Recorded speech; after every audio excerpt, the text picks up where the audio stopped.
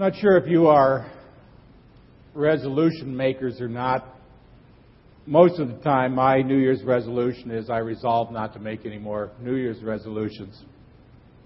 But I do try to set some priorities down each and every year. When you get your next newsletter, you'll read a letter from me, kind of not really a self-imposed, but a surgery-imposed personal retreat, where I had a chance to sit back and think about some goals for this next year, some priorities for this next year. It's an interesting process, and I'd ask you this evening to consider what are your priorities in life. Or what are your priorities for any given day? Maybe put another way, what is your first order of business besides getting out of bed and cleaning yourself up in the morning? Is it a cup of coffee? Or is it breakfast? Or is it to read the paper? Or is it to watch TV news? Or is it to pray? Or is it to read Scripture or some devotional book? Or is it some sort of a combination of the entire thing? Let me share with you the priority of Jesus for His morning time. Mark chapter 1, verse 35. Very early in the morning, while it was still dark, Jesus got up, left the house, and went off to a solitary place where He did what? He prayed. Now, if Jesus needed to pray the first thing in the morning, what about us? 1 Corinthians 10:31, it says, "So whether you eat or drink or whatever you do, do it all for the glory of God." Or from Matthew 6:33, a part of our text tonight, "Seek first the kingdom of God." If you don't always seek first God's kingdom to glorify and to honor God, if you do, you will not go very wrong in life. And there are three priorities I want to talk about tonight, if we called them 2010 priorities. I think that not only every Christian should have them, but I would commend them especially to you as your pastor, as I commend them to myself for this next year. They're all up there. I mean, you can write them down in any order you want to. It doesn't make any difference. They all start with W. And they're really not really what I would call, they're kind of no-brainers, really, but things we ought to be about each and every year. The first of these is worship. In Hebrews chapter 10, 22 and 25, it says, "Let us draw near to God with a sincere heart and full assurance of faith, having our hearts sprinkled to cleanse us from a guilty conscience and having our bodies washed with pure water." He's talking about coming together to worship. But then he adds these words, "Let us not give up meeting together, as some are in the habit of doing, but let us encourage one another, all the more as you see the day approaching." I think it's pretty obvious from Scripture and common sense that we need to gather to worship the Lord. Worship really comes from a word that part of it is worthy. Because He is worthy, we bring His worthship. We bring Him worship.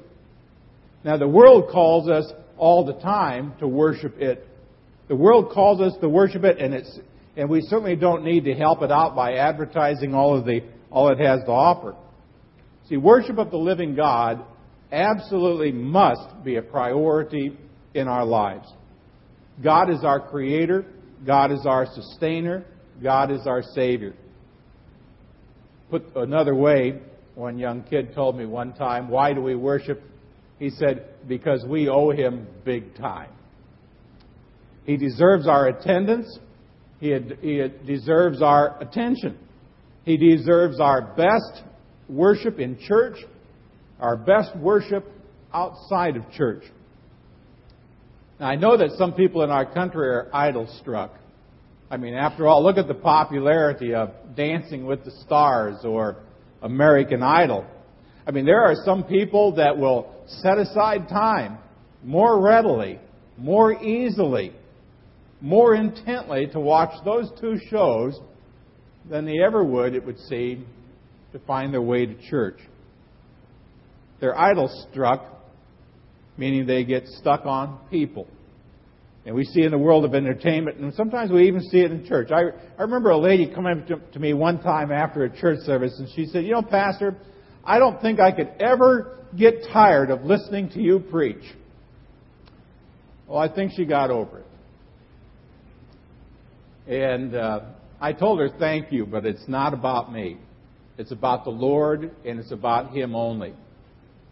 Some of you may be familiar with Billy Sunday.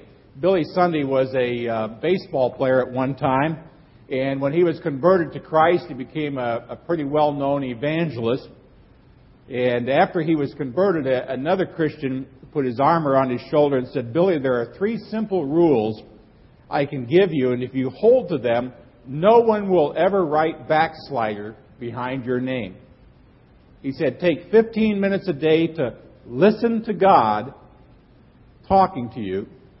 Take 15 minutes every day to talk to God, and take 15 minutes each day to talk to other people about God. I mean, just think about that as a priority in your worship.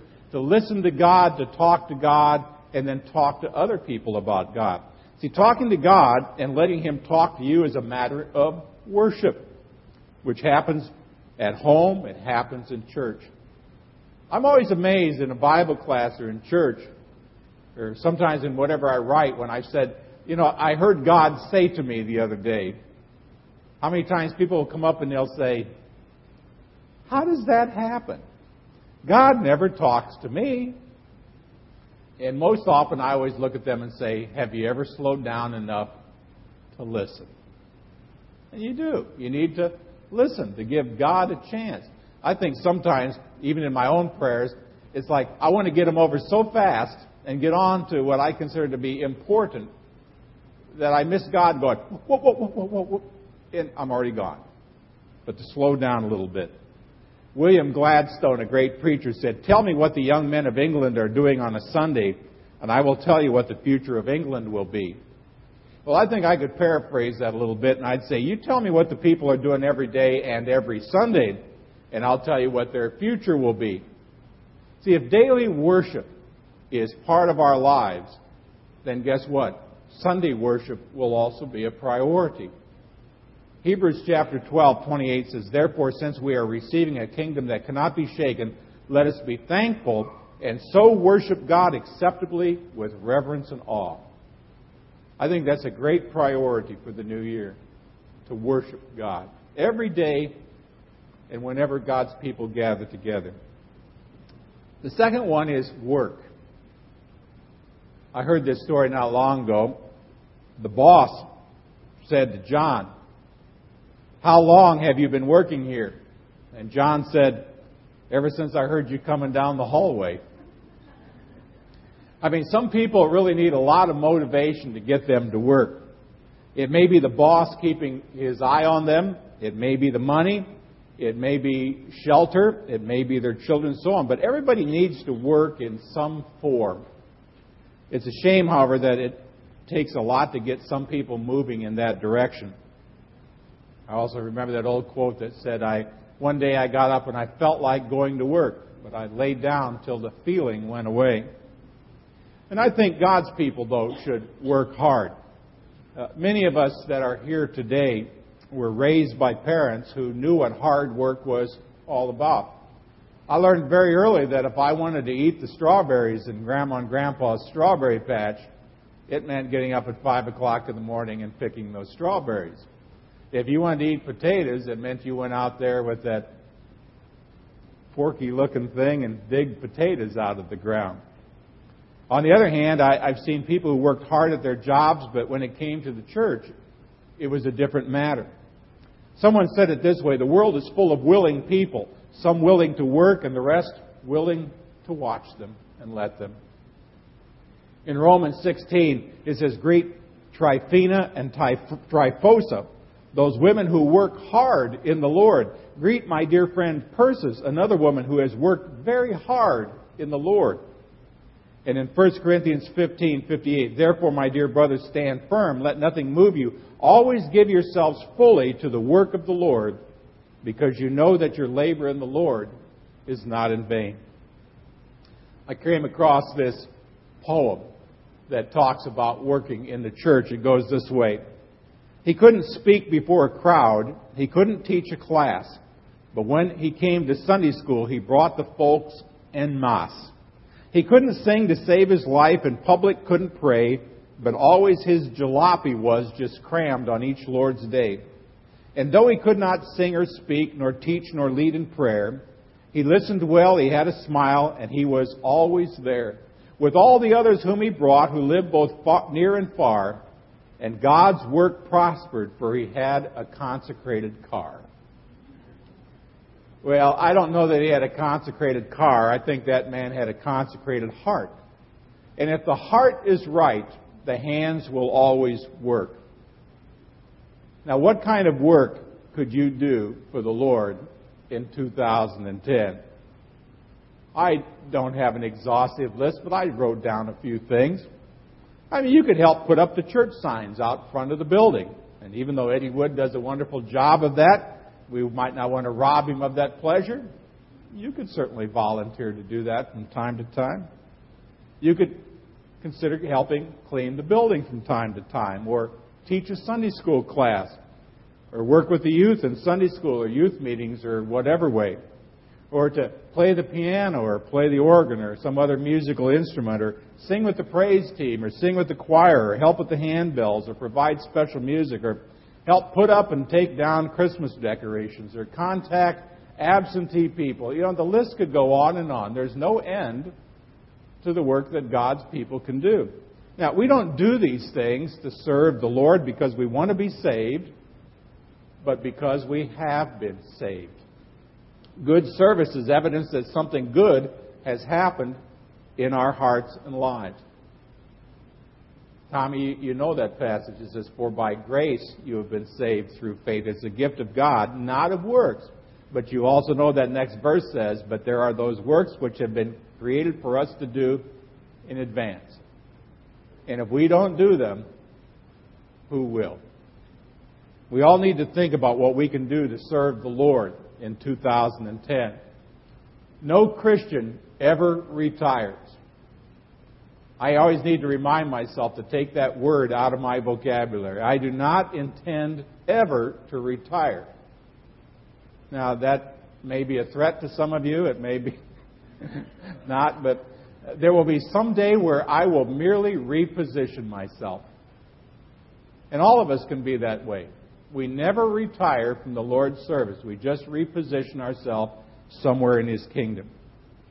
Romans 12:11 says, "Never be lacking in zeal, but keep your spiritual fervor serving the Lord." So worship and work, and the last W is witness. You all know Matthew 28:19 and 20. "To go and make disciples of all nations, baptizing them in the name of the Father and of the Son and of the Holy Spirit, teaching them to obey everything I've commanded you, and surely I'm with you even to the end of the age." Also in 1 Peter 3, it says, "In your hearts set apart Christ as Lord. Always be prepared to give an answer to everyone who asks you to give the reason for the hope that you have. But do this with gentleness and respect." Several years ago in Fairfax, Virginia, the Verizon phone company flooded the mailboxes. They went door to door, and they even handed out free ice cream as they were trying to sell their new fiber optic television, telephone, and internet, high-speed internet service. When I read that, I thought, man, can you believe that? A phone company went door to door, sent out mailers, and actually gave away free ice cream just to sell phone service. I wonder, what should we be doing as a church when we have the greatest product, the greatest person of all time? What could we be doing? The pastor of a large church in Missouri went to see an advertising executive. His church had some marketing dollars left over at the end of the year, and he wondered what would be the most cost-effective way to use his advertising dollars. He wondered, should they invest it in television or radio or newspaper, or should they redo their entire website, or what? The advertising executive paused and he said, "I recommend that you construct a large billboard." And the answer was kind of surprising to the pastor, to the point of almost laughing at this guy, but he listened to him patiently, and the executive said, "Build that billboard on your church property and face the message inward toward your parking lot." And the confused pastor suspected his question had been misunderstood. And the executive went on to explain, says, "You don't need advertising. In your church, members you have, the members you have amount to the largest sales force anybody could hire in town. Use the billboard to encourage your people to do what God has already called them to do." I think of our previous church. We had a hand-painted sign above the door when you walked in. It said you are now entering a house of prayer. And when you walked out, it said you are now entering the mission field. Robert Spears said, "Any man who has a religion is bound to do one of two things with it. Either change it or spread it. If his religion isn't true, he should give it up. But if it is true, he should give it away." See, more than ever, we need to witness for Jesus Christ. We need to give away our faith to other people. We need to advertise and talk and invite and encourage in order to lead people to Jesus and to His church. See, if we're sold out, guess what? We ought to be selling. Acts 8 verse 4 says, "Those who had been scattered preached the word wherever they went." At the end of the benediction tonight, at the end of the last song, you're going to be scattered. Everywhere through the community. As close as Olive Street, down to the bottoms, all over the place. Way out to Tommy's Ranch. You're scattered all over the place. What do? We take the word with us wherever we go. When Dr. Criswell was pastor of the largest Southern Baptist church in the world at one time, he was preaching in Chicago. And he was entertained at the home of an elder at that church. The elder's name was James L. Kraft. And James Kraft was the superintendent of the Sunday school and also the founder of Kraft Foods. Now, Kraft said that as a young man, he had a desire to be the most famous cheese salesman in the world. He planned on becoming rich and famous by making and selling cheese, and began as a young boy with a little buggy that was pulled by a horse or a pony called Patty. And he'd get up in the morning and he would make his cheese and he'd load his wagon, and he and Patty would drive up and down the streets of Chicago to sell the cheese. And as the months passed, the young boy began to despair because, quite honestly, he was not making any money at all in spite of his long hours and his hard work. But he told Dr. Criswell, "One day I pulled the pony to a stop and I actually got out and began to talk to him. I said, 'Patty, there's something wrong. We're not doing it right. I'm afraid we have things turned around. Our priorities are not where they ought to be. Maybe we ought to serve God and place Him first in our lives, and then take care of the cheese business.'" And Kraft said he then drove home that day and made a covenant that for the rest of his life he would first serve God and then only do as God directed. Many years after this, Dr. Criswell heard James Kraft say these words, "I'd rather be a layman in my church than to head the greatest corporation in America. My first job is serving Jesus." And friends, may that be our desire in 2010 as well, as together we worship and we work and we witness. Let's pray.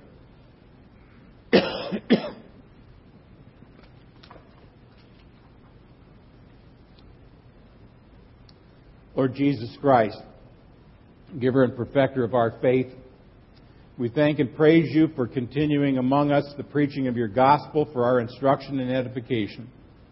Send Your blessing upon the word which has been spoken, and by Your Holy Spirit increase our saving knowledge of You, that day by day we may be strengthened in the divine truth and remain steadfast in Your grace. Give us strength to fight the good fight, and by faith to overcome all the temptations of Satan, the flesh, and the world, so that we may finally receive the salvation of our souls. For you live and reign with the Father and the Holy Spirit, one God, now and forever. Amen.